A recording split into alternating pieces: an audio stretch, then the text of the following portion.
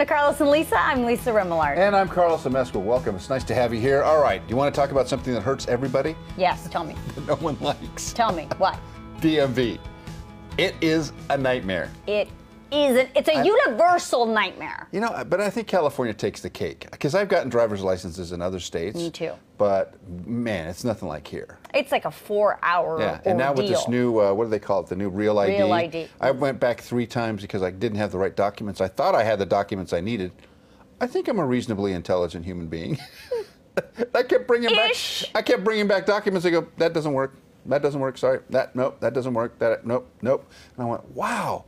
Can you give me a list of stuff that you actually need? What's amazing is they're slow as molasses to the point where you had the opportunity to go home and come back and still be seen. Not the same day. You had to go back 3. I went 3 different days. Oh, see, my mom had the same problem you did. Yeah. Wrong documents. She thought she had everything right, but they were running so slow that she was able to go home, get the right documents, and then come back in the same day. You're number 782, and we're on number 281. Yeah, you can come plenty back. Of time. I was like, holy smokes. Yeah. Well, we're not talking about that besides today. the Real ID and having to go there and all of the other scary things about the DMV, perhaps the worst part of the DMV is that horrendous photo that you have to take. Everybody complains about their picture. You know, the one that like makes you look like a goblin in some instances. People have. I'm sorry, but I photograph the same in every picture. You really do. It makes me so mad. I'm just a little older, but it's the same photo. It's the same photo. But I don't know what kind of cameras they use. Those like remote, weird little computer cameras, like from Microsoft from back in 1965. With that horrible fluorescent lighting yeah. that it just makes you look like you belong, like you're ill. You know what I'm saying? Or that you like, ugh. And they go, just look at the red dot. Yeah, and you know, I was not that red dot, the other red dot. Right. And so you're looking, and you're looking, and you go, and that's a much smile. Oh, okay. And then you have this weird look on your face. Right. And sometimes, did you know that I was reading an article about how sometimes the DMV, if you're like mean to the DMV employees who are running the thing. They do not. Are you saying they doctor the picture and make you look bad? No, they just kind of mess with you. They give you a 3, 2, 1 count, but shoot it on 2. 2. And then you've got to live with that picture for like ever, you know, like oh yeah. So that's my picture. That's my real ID. From when? Picture. From like a couple years ago. 1965? How dare you, sir? No. So let's say 2001.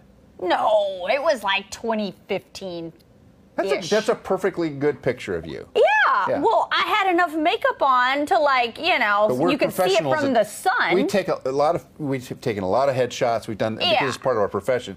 So we're professionals at that. Right. And then yours, I think I saw yours, and again, it looks like every other picture that Carlos has ever taken in the history of Carlos. So I took that picture there. What's the one on the left with the gentleman's cut? The 1998, and that's weird because it looks like a part. It's not a part. It's totally part of that. It's part of that weird thing that they put on. It looks like a part. It looks like a part in a perfect place. Yeah, it looks like I've got a Liberace kind of part there. Cut. Yeah. See, Carlos, same picture every time. Botox is not working because I got a turkey neck in the elder one, and that's how I look now.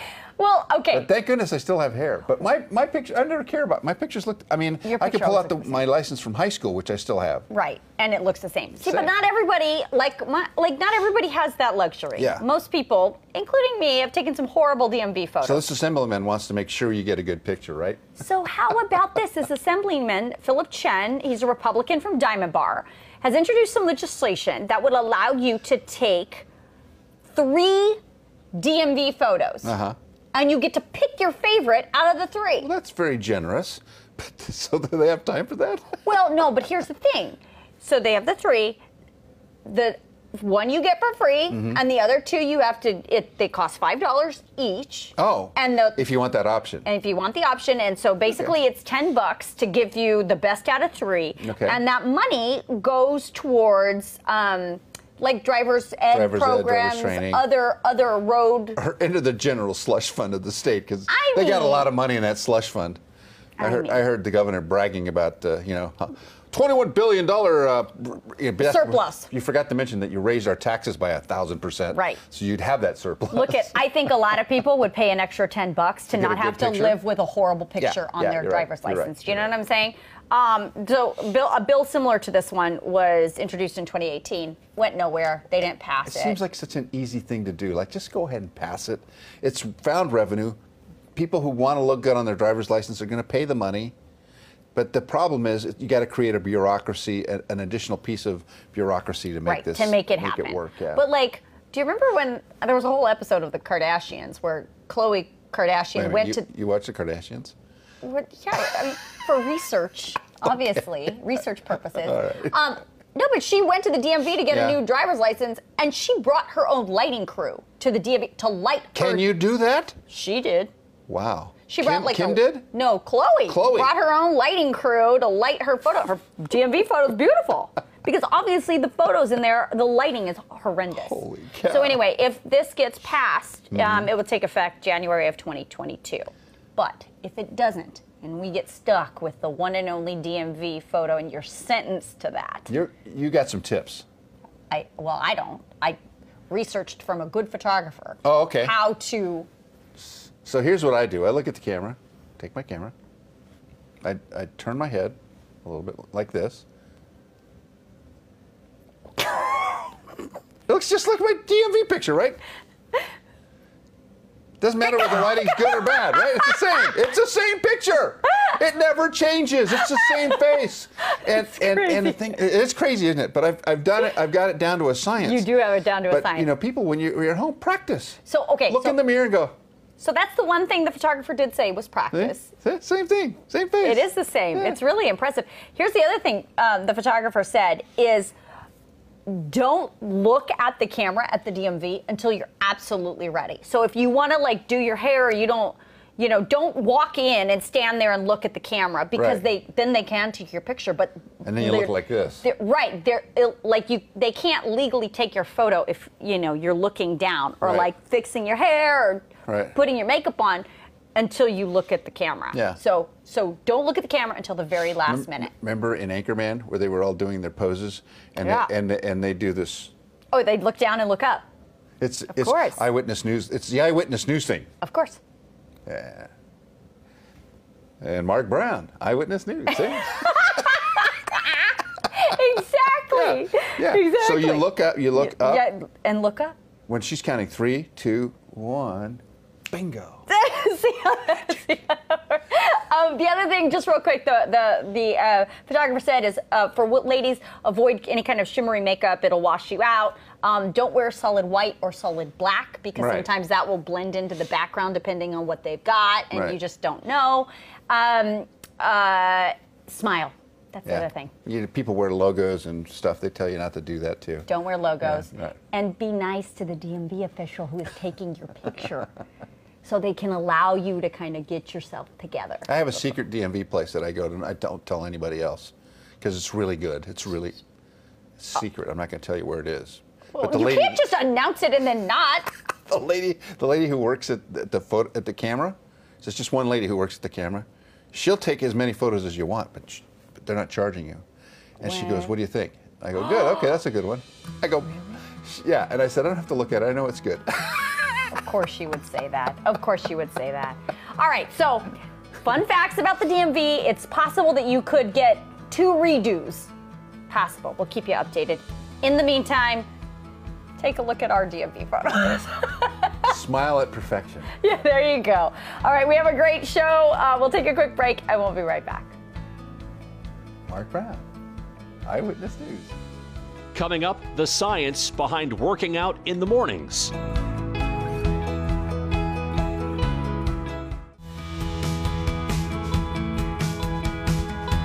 We all like to work out, well, at least some of us. But the question always becomes, when is the best time to work out for your body, for your overall health, for your weight loss goals? We asked Dr. Avital Harari to come in and give us the short and the long answer. Hi. Hi. Good to see you. You too. Okay, what is the short answer? When is the best time to work out?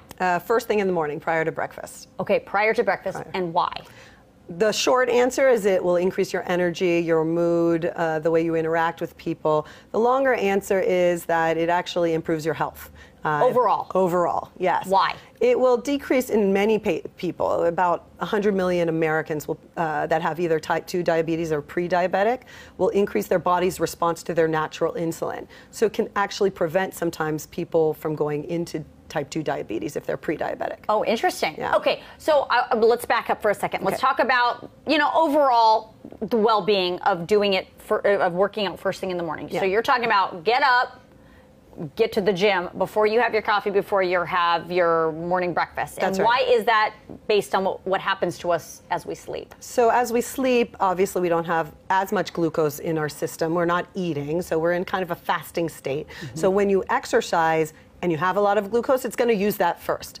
But if you're in a fasting state, it'll use your fat more so. So you're actually burning your fat more by working out before you eat. That makes sense. Yeah. That makes sense because once you eat, then your body wants to take nutrients from that first. That's right. Before it goes to the fat that you're trying to get rid of. It will burn some of the fat that you're trying to get rid of, but it won't, if you have a full stomach, it's going to use that first. Right, okay. So let's talk about the benefits of working out first thing in the morning, in particular with people that you're talking about, this group that you're talking about. So there was a study, right, of folks that were obese, which we know in this country is a huge problem, and there's a lot of people in that category. Yeah. So how did working out first thing in the morning help them? So these obese patients are at higher risk for becoming diabetic. Type 2 diabetes is an illness that affects at least 30 million Americans, and there's about 80 million that are what are called pre-diabetic. And this is an illness where your insulin that your body naturally produces is not doing the job it should. There's a resistance to the insulin, and also some of them don't even produce as much insulin as they could. So the study followed those people, obese men actually, that worked out before breakfast and those that did it after breakfast. And they saw that at the end of the day, their muscles utilized their insulin much more effectively than those that ate before they worked out. And is there a reason why? They suppose it's this whole fat, breaking down the fat instead of the glucose. And we don't know exactly why, and they have to do the study in women as well, but they think that this might actually prevent some people from becoming diabetic. That's interesting. Along with lifestyle modifications, weight loss, all of those things, but this is one thing that they can do that's very easy to do in the morning, especially hopefully if they're exercising. So lifestyle, and then just overall in your general health. I mean, obviously we like to eat well and do all this stuff, but lifestyle changes can do a lot. A huge amount. Really? Yeah. Yes. Even those people who are already in the diabetic categories can sometimes come off their medications by eating less, losing weight, exercising. Yeah, this is a big deal in that and those people who don't do those things and become more obese and sedentary are at much higher risk of becoming diabetic. And why is that an issue? Higher risk of heart disease, stroke. You could lose your legs from circulation issues. So really important to kind of get this under control. All right. But I love this idea. Work out first thing in the morning, not just for folks that are diabetic or pre-diabetic, but overall, you're going to get the biggest bang for your buck first thing in the morning. Yes. All right. Good to see you. Thanks for coming in. You're welcome. We'll be right back. Next, she's the president of the National Hispanic Media Coalition, helping Latinos build their voice in media. Meet Brenda Castillo and writer Rob Sudduth.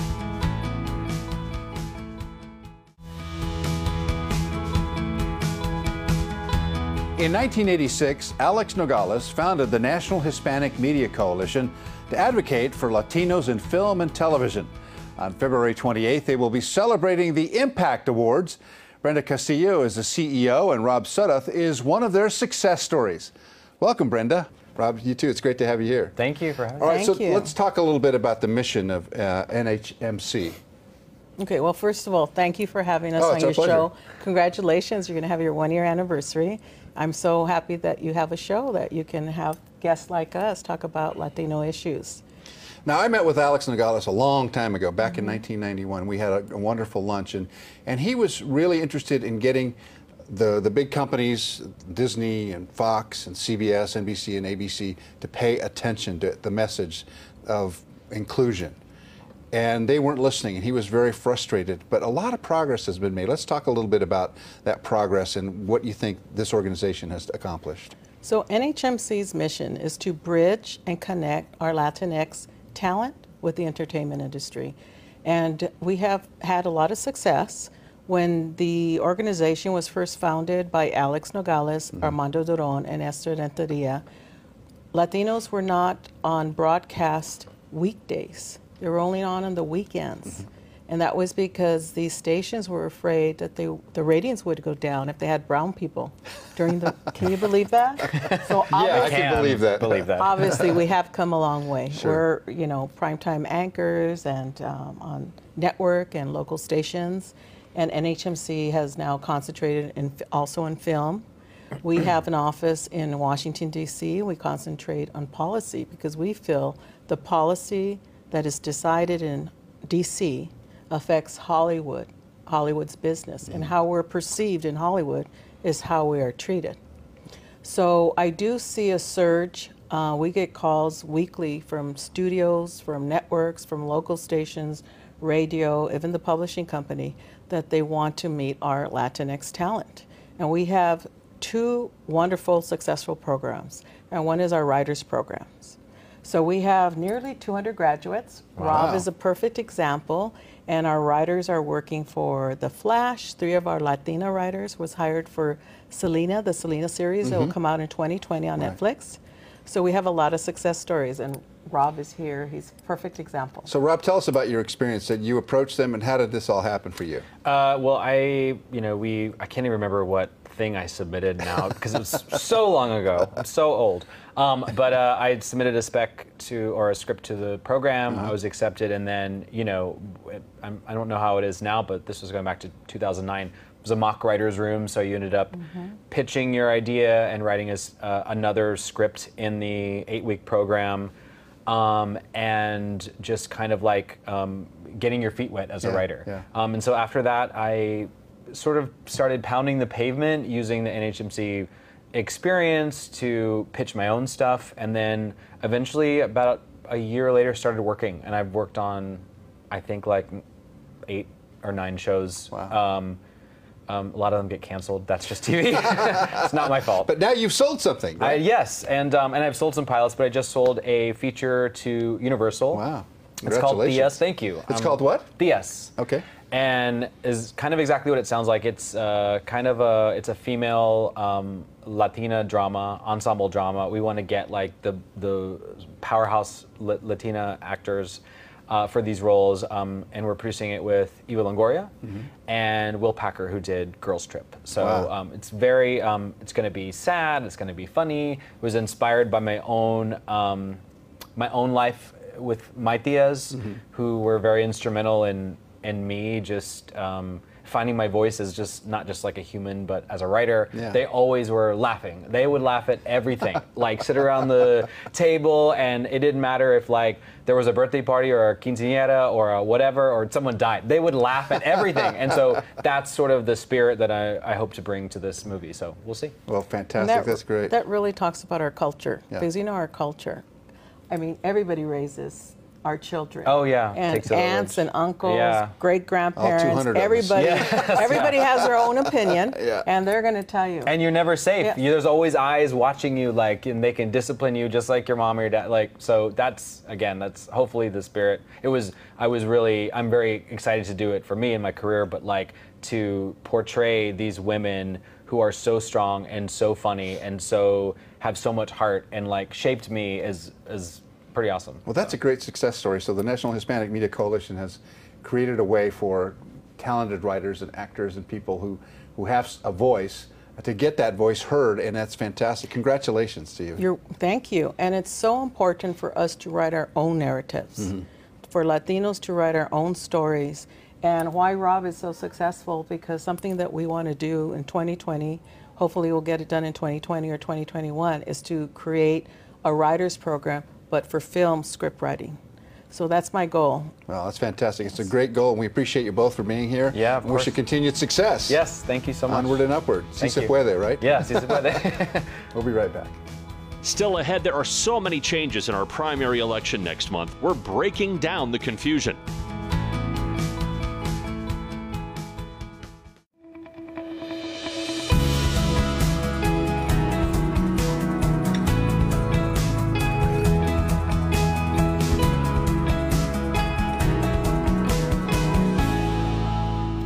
Hello and welcome back to Carlos and Lisa. I'm Lisa Romero. Did you forget the name of the program? program? I did for a second. Just. It's a Lisa and Carlos program. So excited about this topic.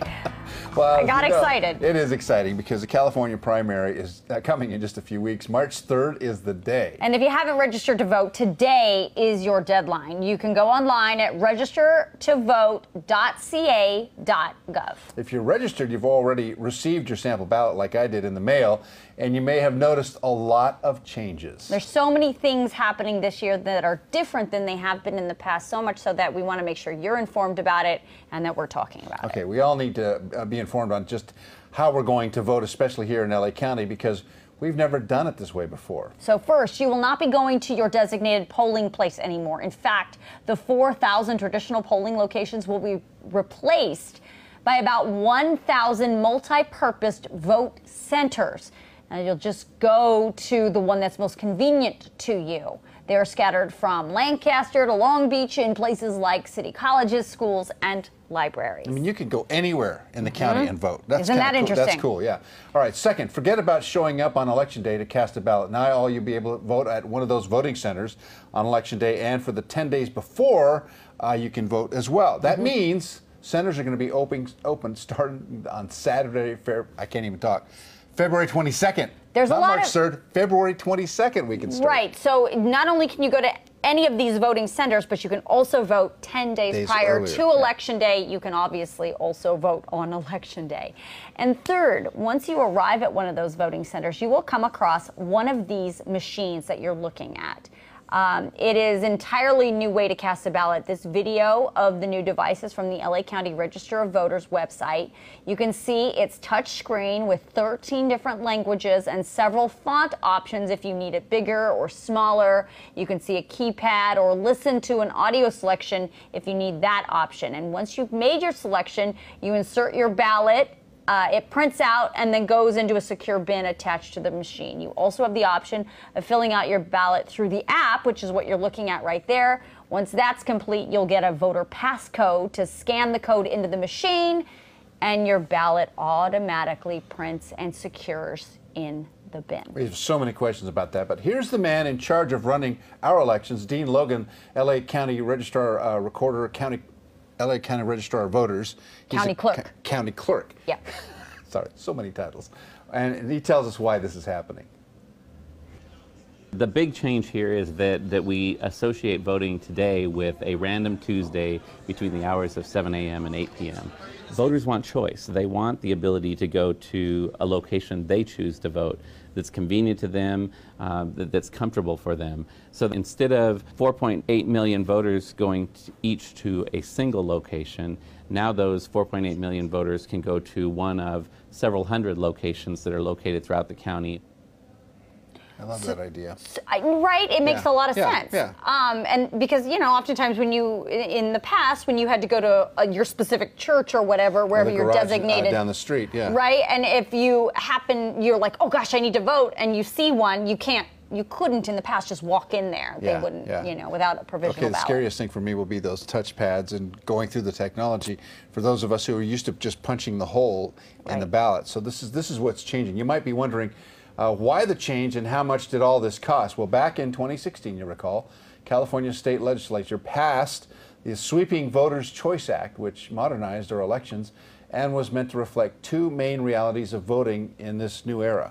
First, about 59% of Californians are voting by mail, absentee ballot and whatnot, and not physically showing up to the designated polling location. That's a big number, 59%. Yeah. Right? And the other option is, the other reason is... voting equipment in our state, if you hadn't noticed, is aging. Those and public punch hole things. Well, the whole system, the thing that reads the punch cards, all that's really old technology. And of course, public dollars were needed to replace them. So something needed to happen because every election was costing us tens of millions of dollars and not being run as efficiently as it should. So after 10 years and $100 million, this new voting method is now ready to go in LA County. Let's hope we don't have another Iowa on our hands. Well, we don't have a caucus, so it'll be good. This is full-on primary. Yes, so it's important to realize the Voters' Choice Act is optional, and each county is responsible for funding its own updates. In some counties, voting officials are updating the absentee ballot system, but in LA County, Registrar Dean Logan believes rolling out this new tech will turn out at least the 3.5 million voters who showed up to vote in 2016. We're trying to do this in a manner that results in a publicly owned, publicly operated system. Nobody's done that in the voting environment before. Most voting systems are proprietary, privately owned companies that sell voting equipment for profit. We're trying to break that mold. We're trying to do this in a way that expands that market rather than shrinking it. So let's talk about hacking. Okay, let's talk about what we're worried about. Let's talk about hacking, because I know you're probably looking at all that tech and the touchscreen and starting to be like, my vote can get hacked. Yeah.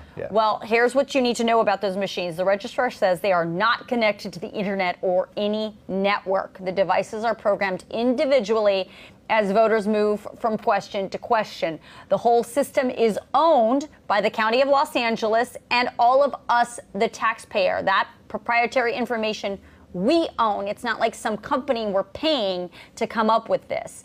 The registrar plans to continue developing this voting software as our technology continues to get better. Now, yes, they did employ a company up in the Silicon Valley area to develop it, but we bought it.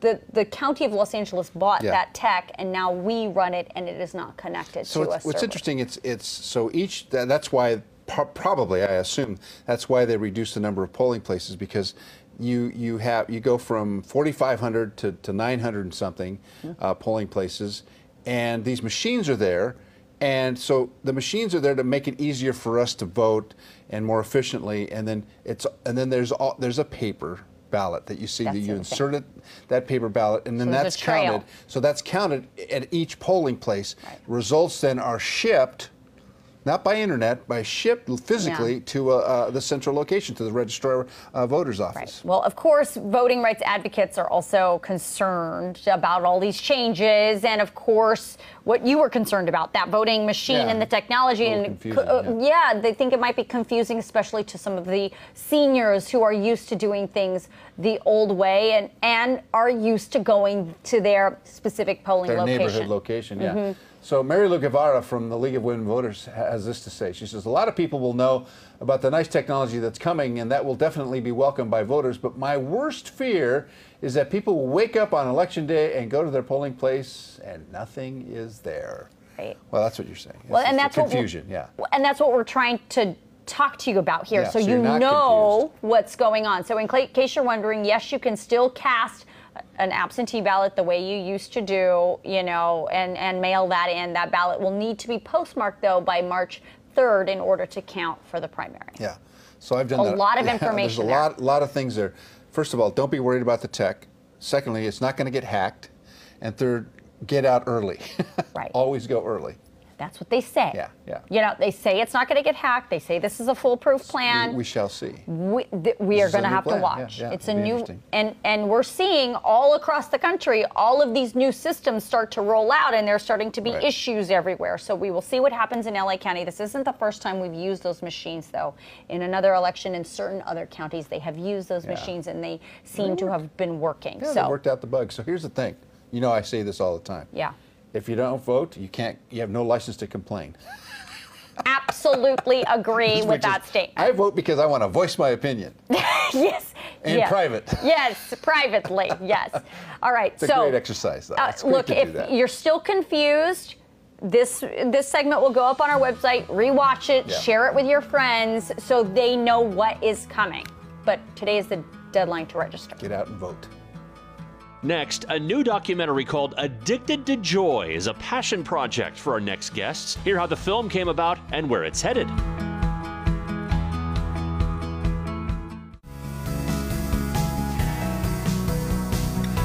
Richard Newman and Bill Eddy have a new documentary called Addicted to Joy, all about the love of surfing, and they join me now to tell us all about this film. Richard and Bill, nice to have you here. Thanks. Great to be here. Tell me what the genesis of this film was, Richard. The genesis was a surfboard that I saw hanging in a studio where I was shooting a music video, and the owner said, let's have lunch and talk about it. And he said, I want to make a coffee table book. And when I heard the story, I went, oh boy, this is way different than a coffee table book. And 3 days later, we left Santa Cruz and we were doing interviews in San Diego. Amazing. 3 days. And Bill, you got involved and you thought to yourself, this is a story that needs to be told? Definitely. I had seen the original movie, and there are some things about it that I like and some things I didn't like. One of the important things to me in any film, documentary or otherwise, is the music and how it sets the tone. Sure. And so, and I thought the first film was maybe a bit too long. And so Richard and I started after we had been over to Spencer Crowell's archives and library, and he'd been so gracious to open all of that for Richard and for us. We just sort of started talking. Richard and I just started talking and working and texting, and things just sort of fell into place. And the expression that we use on the golf course is we ham and egged it pretty well, and we still do. But I particularly admired Richard's level of integrity and how he wants to make sure that the right people have credit for what they've done and what they've provided, and so we just kept working and talking and evolving, and we made a lot of changes, listened to a lot of music, and there's that's the film. part of it. So the interesting thing to me about is that you find there is, and you talk about relationship and you talk about spiritual. What are we going to learn, Richard, in this film that we haven't learned about the surf culture? I think you'll learn about the depth of the passion of the people that started it and why they started it. There's a quote from Hobie Alter when he opened his first store that said, well, you're all going to go out of, his friend said you'll go out of business because after you sell a surfboard to the 250 surfers in California, you're done. You're done. Yeah.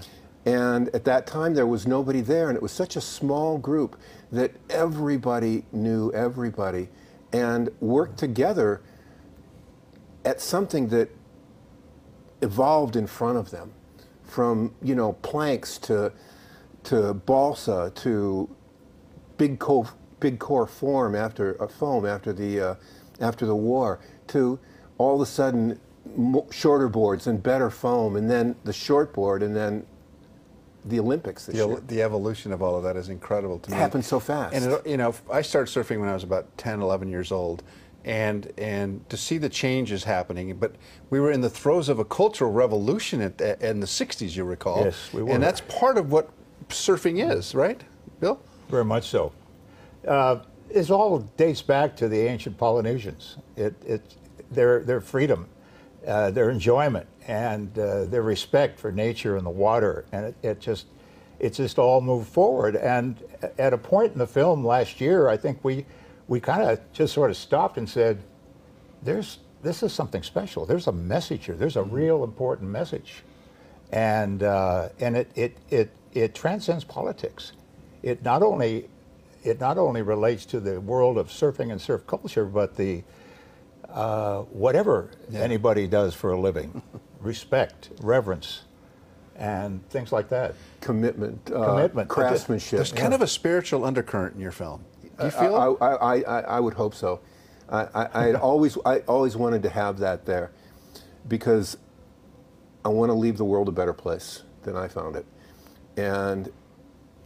But don't all surfers want to do that? I think at our core we want to do that. I think that's the connection that was so attractive to me. As a non-surfer, I mean, one day in Santa Monica in 1984, going over a 9-foot and breaking my shoulder and realizing congratulations, it's probably not my you joined the Wipeout cast. Yeah, probably not my sport, but just so attracted to the dedication and the awareness of the planet and the connection to nature and the individuality and the challenge, the don't give up, the everything about it. Just take it as far as they can take it. It's fascinating. It's beautiful. You see the Duke there, Duke Kahanamoku, and then of course the wood shaped boards, and those are the things that they're like trophies in surfers' little archive in there. What do they call that? Their quiver. Their quiver, yeah. I should know that because my quiver's reduced from 10 boards to 3 now. They're all long boards. But here, Bill, now you said something about this film that it's getting some notoriety. You might get into some festivals. What's the ultimate goal of the film, you think? Well, I don't know that we have an ultimate goal. I think that we, early on, I think we said, why don't we shoot for the Newport Beach Film Festival, knowing that it was not going to show until the end of April of this year. And because of the private screening that we had in Newport Beach, and it had to be free, because if you're chosen for the Newport Beach Film Festival, it has to be a world premiere for them. You can't have charged or anything like that. And I think after that screening, it was through a good friend of mine who saw the film. I didn't even know that he showed up, and one of his best friends was on the program committee for the festival. And so that got started, and some other things have just come our way as we've had the trailer, and we've talked about certain people, and I've met a lot of new people that have helped and say, this is great. We want to, we think you can do this and do that. So it's sort of taking on a life of its own. But we're very excited about it because we do think we have something very special. It's a love story. It's another surfing movie. It's a love story. Yeah, right. Greg Knoll did very well with the Writing Giants movie in the festival circuit, and I wish you all the very best on this film. It really is a love story to surfers like me and to you. So we'll look for it online. We'll look for it in theaters, and hopefully it'll make the festival circuit, and we'll be able to see it globally because it's a terrific message. We'll let you know. Thanks so much for being here. Thank you. Appreciate you being here. Really appreciate it. And as Bill Leddy says, aloha. Yeah.